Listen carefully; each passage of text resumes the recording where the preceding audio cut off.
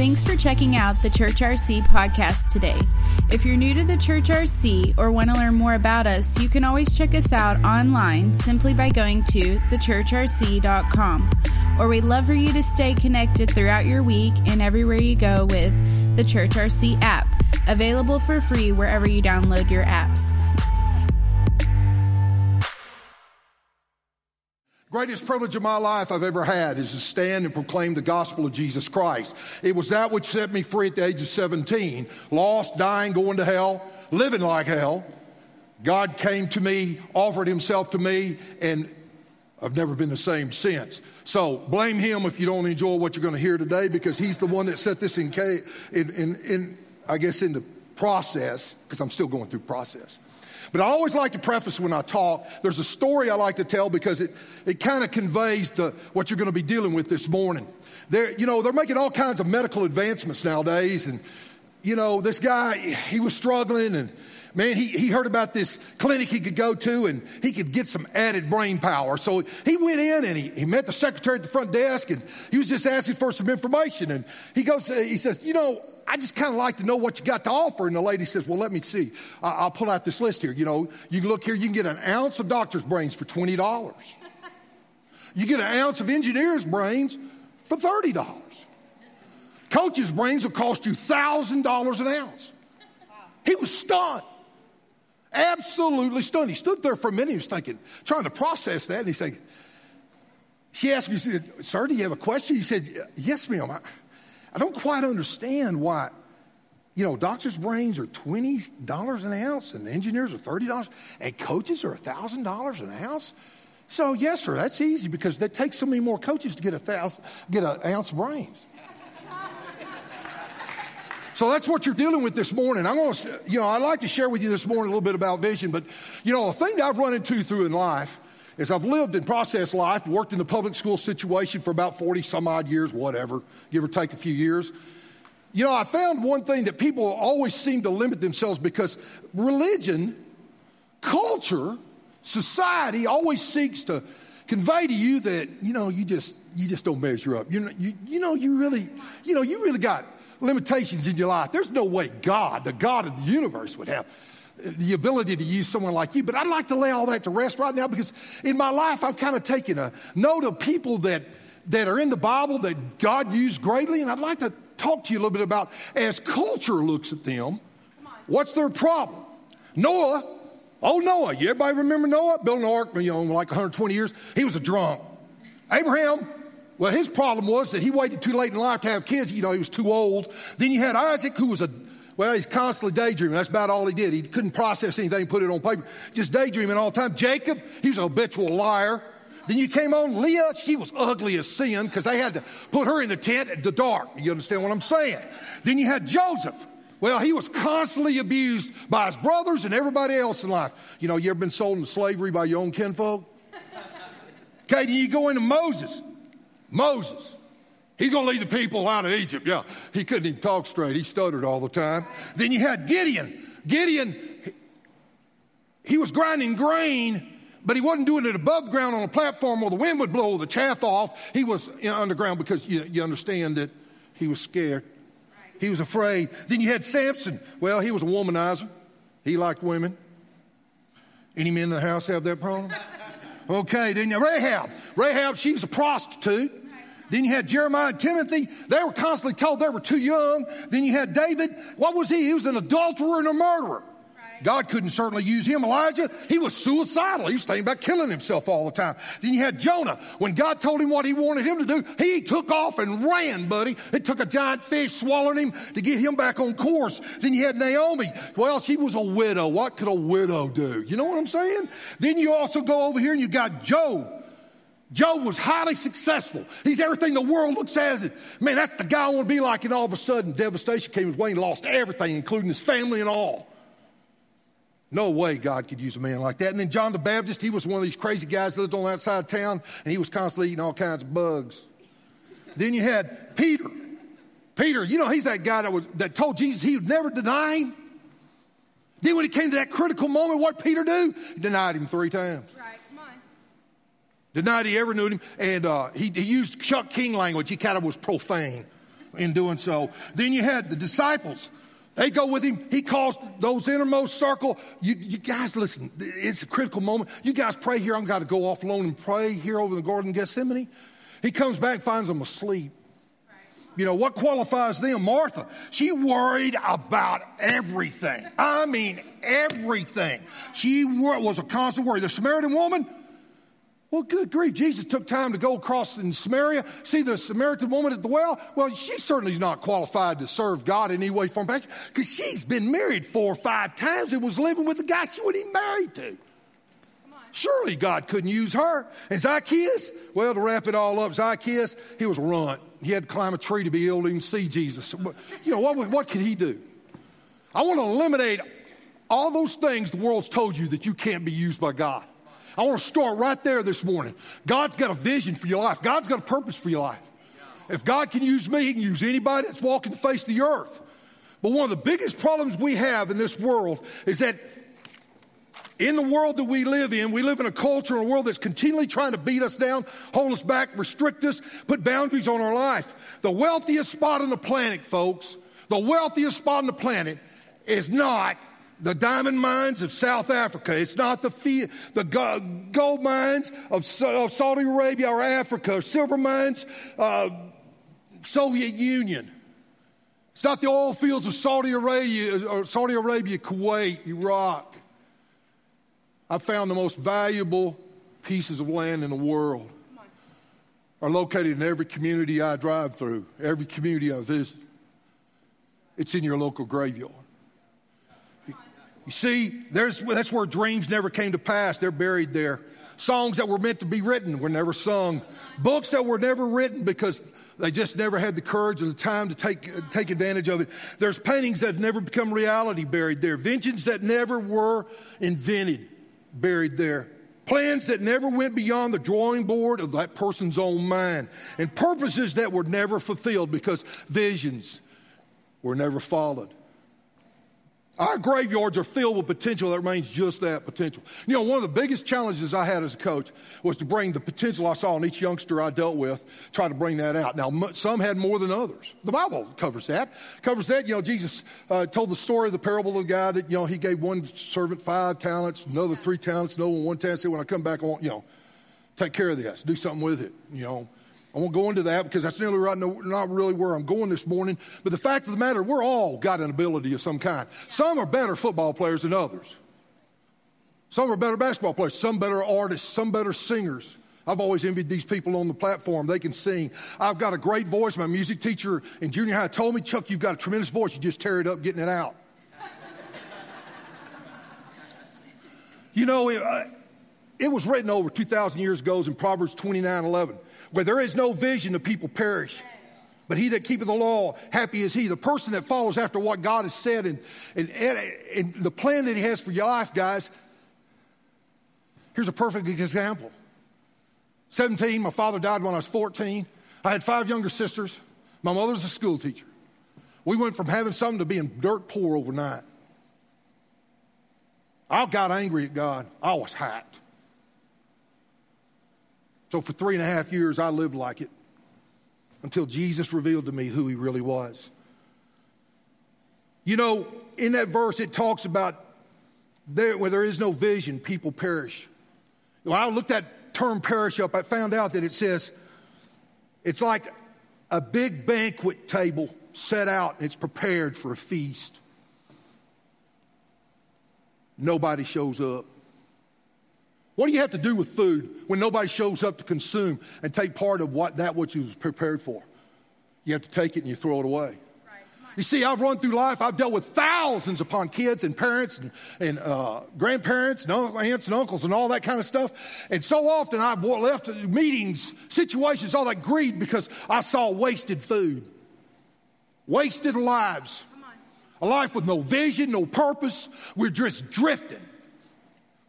And in my heart of hearts, I could look in that child. I've had young people that basically, they had all the talent in the world, and yet because they had no vision, they had no impetus, they had no purpose, they couldn't take advantage of that which they were given. They were too affected by the culture around them, the environment they lived in, or whatever that was going on, the racket that was going on in their life, too distracted. And man, all I saw was waste. I know it grieves the heart of God to see people that he designed in his image go to waste. But see, we have an enemy that goes about as a roaring lion, seeking whom may devour. Understand, the enemy goes about as a roaring lion. Yeah, come on. Bible calls him the great deceiver. You know, I related well to that because I coached all different sports. You know, you understand your opponent's always going to try to create chaos in your plan. Right, come on.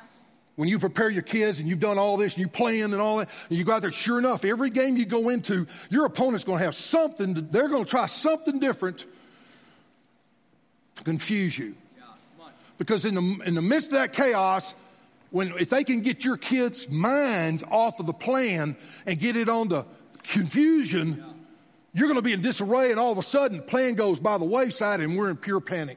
Right, come on.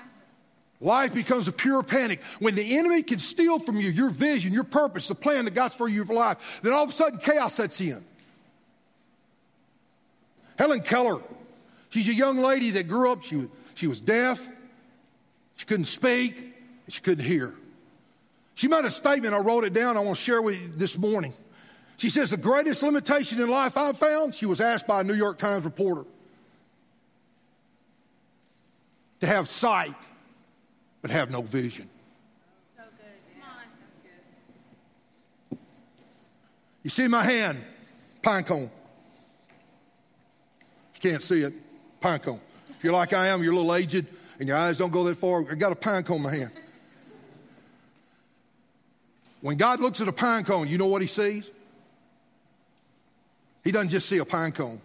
When God created things, he created things to multiply. Right, come on. Everything's multiplying. Yes. When you put man and woman together, he said, be fruitful and multiply. He wants you to multiply. Come on.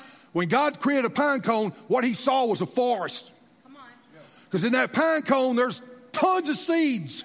And if you put it in the right soil with the right environment of sun and water, you know, and giving it process, giving it time, you know what you're going to have? You're going to have a forest. That's right. It might take a few years, but you're going to have a forest. You'll see in the plan of God, it's always two things are involved in the vision of God for your life. There's going to be faith. You're going to have to believe that God is who he says he is, and he's going to do what he says his word will do, that he looks to perform his word day and night over your life, and that with process, with time, he's going to get you where you were created to be. Yes. Now, I'm going to tell you, when I came to Jesus at 17, I didn't see myself standing here talking to you. Thank God. I would have retreated. I was a young man that would sit in class, wouldn't say two words. I was on the stay eligible line. I was an athlete. I was trying to stay eligible. Anybody relate to that? I was just trying to stay eligible. God had different plans. God saw in me, he didn't just see a pine cone, he saw a forest. Come on. He wants to take your life. Every one of you can go where I can never go. You can touch where I can never touch. You can be what I can never be. Right, come on. God wants to take that. You don't have to be anybody you're not. You just got to let him bring out of you who you are and let him begin to utilize it and put his super on your natural. And you know what's going to happen? You're going to see multiplication in your life. That's right. Now, it may take a little time. I'm 65 years old. I was 17. You know, I didn't get here overnight. God's taking me through a process to get me here today to specifically talk to you as an individual about what he wants to do in your life, what he has for you. In Proverbs 14:12, it says, there is no way that seems right to a man. There is a way that seems right to a man, but in its end is the way of death. And death there is basically talking about, again, waste. That you reach the end of your time, and what have you done with your life? You've lived it for things that really don't matter. Right. That really, in the end, you know, I just did a funeral not long ago. You know what? I didn't see a U-Haul behind that hearse. Right, come on. I didn't see a load of furniture or anything like that. You know, the Egyptians tried that. It didn't work. Now people break in, steal it, and all that kind of stuff. But the fact of the matter is, there's no U-Hauls when you come to the end of the life. And people live their whole life to gain and attain and all that kind of stuff. And, didn't really add up to a whole lot. What robs individuals of their vision? Thus, by doing that, robbing them of their purpose in life. I believe there's three things that rob people of their vision, plus their purpose. The first thing is family and friends. Jesse was a boy that was growing up in the backwaters of Appalachia. Poor as dirt. Mama died when he was young. Daddy was an alcoholic. His older brother was brutal on him because Jesse was a little old frail guy, little old skinny guy. Really didn't matter a whole lot. And his brother beat up on him daily. Dreaded that. Daddy would come on at night drunk, beat him up. Next day he'd go to school, and he was constantly picked on at school. Hated school. He just couldn't wait till the day he graduated from school. And the day came finally that he worked his way all the way through. He went out and he got him a job at a chicken farm. And his job was to pluck the chickens. He was a chicken plucker. That was his job. And that's what he did to get through high school. Gets through high school, he signs up. First thing he does, he goes and signs up for the service. Why? Because he just had to get out of town. You understand what I'm talking about? He had to get out of the environment. He had to get away from all this.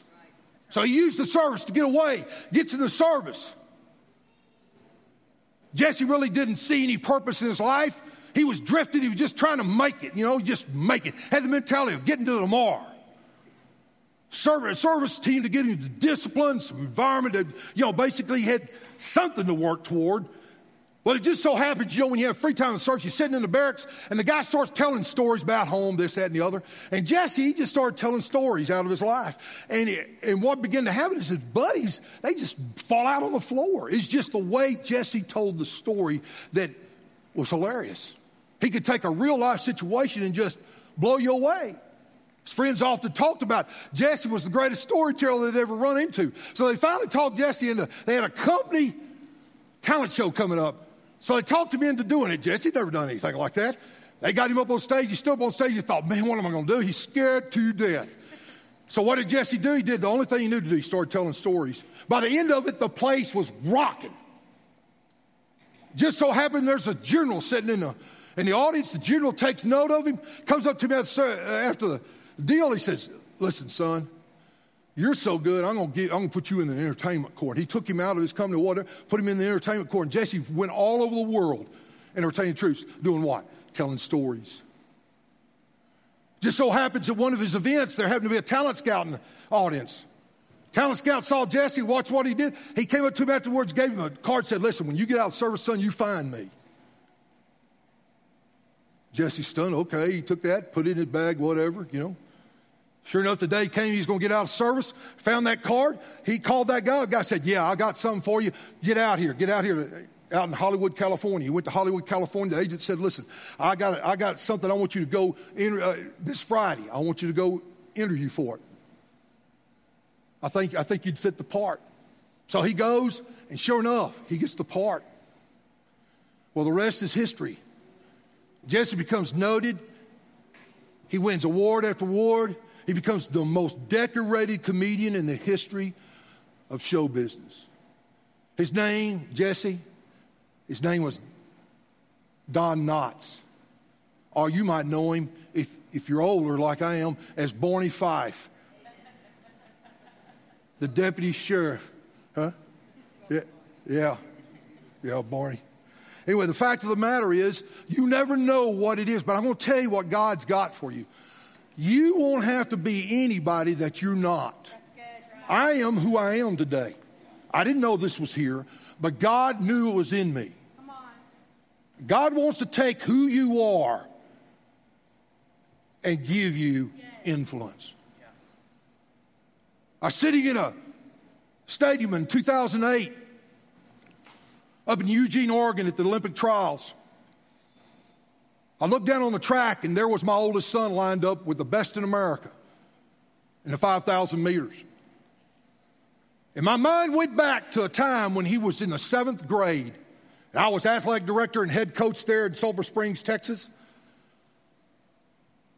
And when Lynette and I went to his first football game, he was so excited. He went to his first football game. I watched him play. At the end of the game, I looked at my wife and said, baby, Kyle's not a football player. I may not be a great coach, but I'm just going to tell you, he's not a football player. I love him, but he might be like your fan. He might be a singer. He might be a trumpet player, but he's not a football player. Well, so we prepared him and all that, and I was always trying to encourage him, this, that, and the other. And, of course, Kyle himself thought he wanted to be a basketball player. Of course, when you can't jump over 2 inches off the floor, you have a problem being a basketball player. Saw him play basketball, went, whoop, he's not a basketball player either. But I'm not going to break the news to him. I'm going to kind of let him find it out. Well, in the process of things, that 7th grade year, I had one of the junior high coaches call me one day, and I was dealing with a parent situation and all that. And so I took the phone call, and he said, Coach, listen, I found out what Kyle is. I said, what is he, Coach? He says, he's a distance runner. I said, Coach, surely you're a better analyzer of talent than that. Have you seen my family tree? They all look like me, including my sisters. There's not a distance runner. I'll check. There's not a distance runner in our lineage anywhere. Not in her lineage, my lineage. He said, I'm telling you, Coach, we were running at the end of practice today. He smoked everybody. Okay, whatever, Coach. Okay, just do your thing. Okay, I just kind of dismissed it. Lo and behold, it came around the first track meet time, and I, again, was dealing with a parent conference. That happens. So I was a little late getting there, so I drive up to the north end of the track. I pull up, and I look out across the track, and they'd already started the mile and a half at that age. And I look out there, and gosh, there's a whole group over there running on the far side track, and here's Kyle on the near end going down the straightaway all by himself, and my heart sunk to my shoes. I thought, man, they're killing him. They are massacring. So I get out, and I walk down the track, and Coach Philo, one of the junior high coaches, said, doing a long job, he said, Coach, did you see Kyle? I said, yeah, and I tell you, what I'd seen is that when he got down there by the coaches, he quit, and we don't quit. We just flat don't quit, so I walked down there, and I'm fixing to go get a piece of him. I'm sorry. Excuse me. We don't quit. We get beat, we don't quit. I'm walking down the track. I said, well, Coach Philo, one thing we don't do is quit. And he said, Coach, he didn't quit. He was through. And I stopped, and it had to take a second to sink in. I said, what? He said, Coach, he's through. You know, one of the greatest challenges in your life will be your family and your friends. Jesus went to his hometown. What does the word say about him going back to his hometown? The greatest man to ever walk the face of the earth, the most talented individual I've ever read about in my life, the one who could create water. He could take water and make it the best wine they've ever tasted in their life. Come on. He can make the lame walk, the blind see, the deaf hear. And he goes back to his hometown, and they say he could do no great miracles there. Come on, that's right. And the reason was they knew who he was. Come on. He's that carpenter's son. They'd watched him work as a carpenter for 30 years. Right. There's nothing special about that dude. Understand, your family and friends can stand against the greatest miracle in your life. They can be the greatest inhibitor to you. Come on. God wants you to break free from that. God wants to set you free to be all you created to be. Second thing is great frustration. Ray lived on the West Coast. Lived most of his life. He's in his mid to late 60s. Been driving this freeway forever, trying to make businesses work, this, that, and the other. And, man, he was frustrated. It just happens hundreds of times he'd driven by this hamburger joint, and he looked out there, and there's cars there all the time. Well, Ray said, gee, I might as well stop in for a hamburger day. So he pulled in, goes in, sits down, and the young waitress walks up to him and said, sir, can I help you? He says, what's the best thing on the menu? She said, I tell you what, it's the hamburgers, this, that, and the other, and the malt and all this stuff. And she goes and gets ours and brings it to him. He loves it. He said, who owns this place? Oh, those two brothers back there in the back. Ray goes back there to those two brothers and says, God, these hamburgers are great. I can see why it's full all the time. Have you guys ever thought about franchising? The guys looked at each other, franchise, what are you talking about? He explains to them what franchising is. No, sir, we're really not interested in that. We just love doing our hamburger joint. We're happy. So Ray comes back a couple of weeks later with a deal. He works out a franchise deal, all that kind of stuff. You can keep your deal, whatever, but you'll let me take this and all, and franchise. Thus started the company you may know of as McDonald's. There's a story by Dr. Viktor Frankl in The Man's Search for Meaning. He talked about his time in the concentration camp in World War II. Frustration could be a powerful force in your life to limit you. There was a block warden that took care of all the prisoners for the Nazis. He was a Jew. He was not well loved, to say the least. That block warden came to Dr. Frankl one morning and said, listen, sir, I had a dream last night, and it's bugging me. And I know you're a smart man, a learning man. Can you help me with this? And so Dr. Franklin said, oh, tell me about it. He said, listen, I heard this voice. And man, this voice said, ask me something you want to know. I said, when are we going to be set free from all this torment? When are they going to set us free? When are they going to liberate us? And he gave me March 30th. Dr. Franklin says, well, okay. He says, you think that's God? I can't answer. I don't know. Well, the block warden, he said, the whole attitude of the block warden, he was encouraged, he was thankful, and this, that, and the other. And sure enough, it comes a long time, and he gets around March 29th or 28th, and all of a sudden he realizes it ain't going to happen. The news that's getting to him, it's not going, liberation's not coming. And all of a sudden, his whole countenance changes. March 28th, he starts getting a little sick. On March 29th, he starts running a high fever. And this block warden is just, he's delirious. And on March 30th, he dies. Just so happens a few weeks later, they got liberated. The word says that, your heart can grow sick from frustration. Hope deferred makes your heart sick. Understand the enemy's going to try to defer your possibilities. He's going to try to limit you through frustration to keep you from following after what God created you to do. I'm telling you, there's no greater fulfillment than being here with you this morning, doing what God has me doing. Why? Because it's part of my destiny.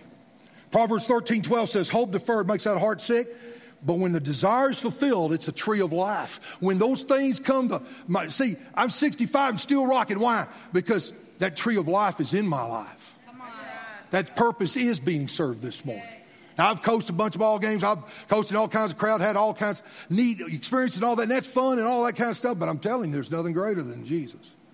Nothing close. Thomas Edison, he was inventor of the light bulb.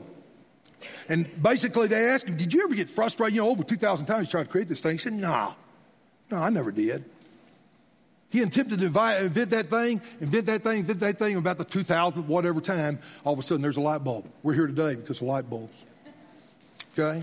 Last thing is fear. This is the basis of all things. Understand, Jesus didn't come here to give you fear. That's right. He didn't come here to fear God. He was an example of God in the flesh. What did Jesus do? He went about doing good and healing all who were oppressed of the devil. That's what Jesus did. Jesus said, I'm not here to condemn anybody. My whole purpose is to set the captive free.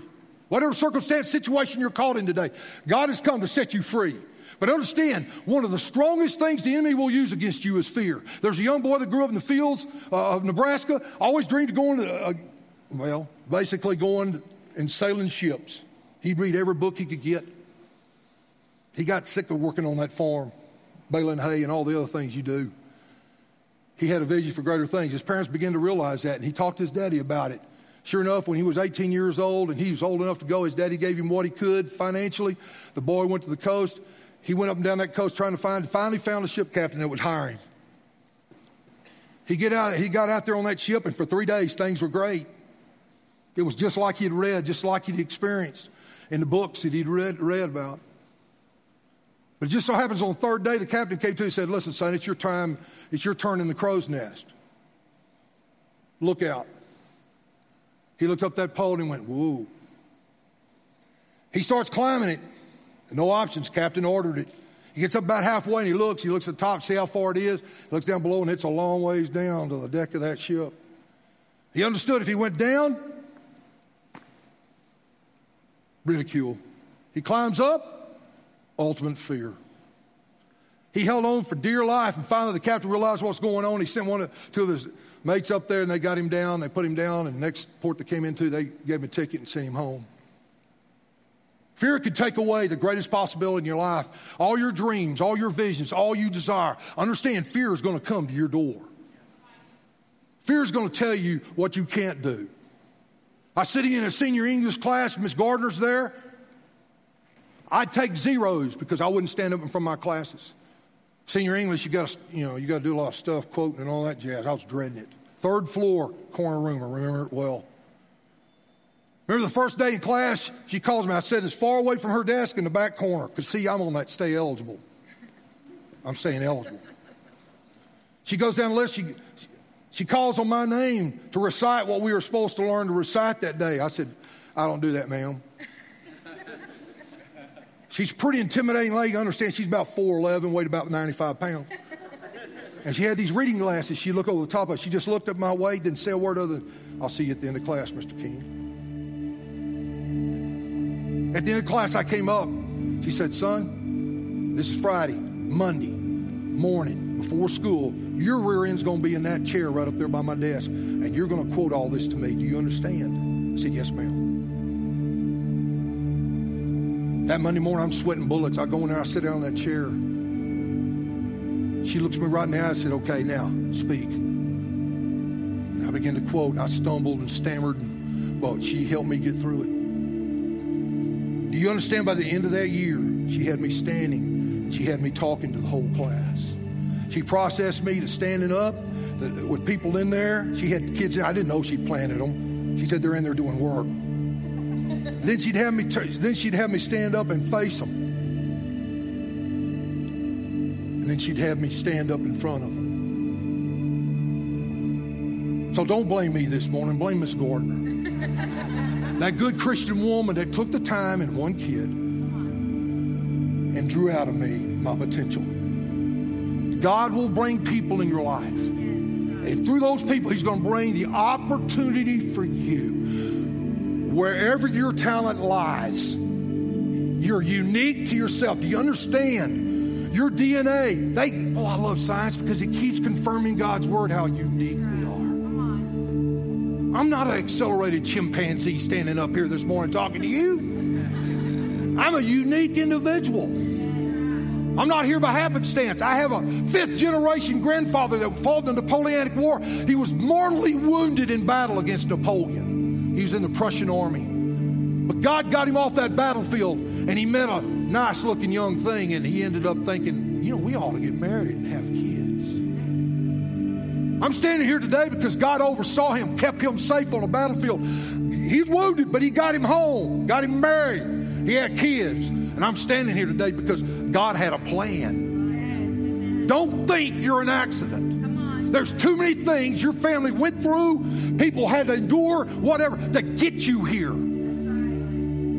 But understand, the enemy, he's going to try to use fear.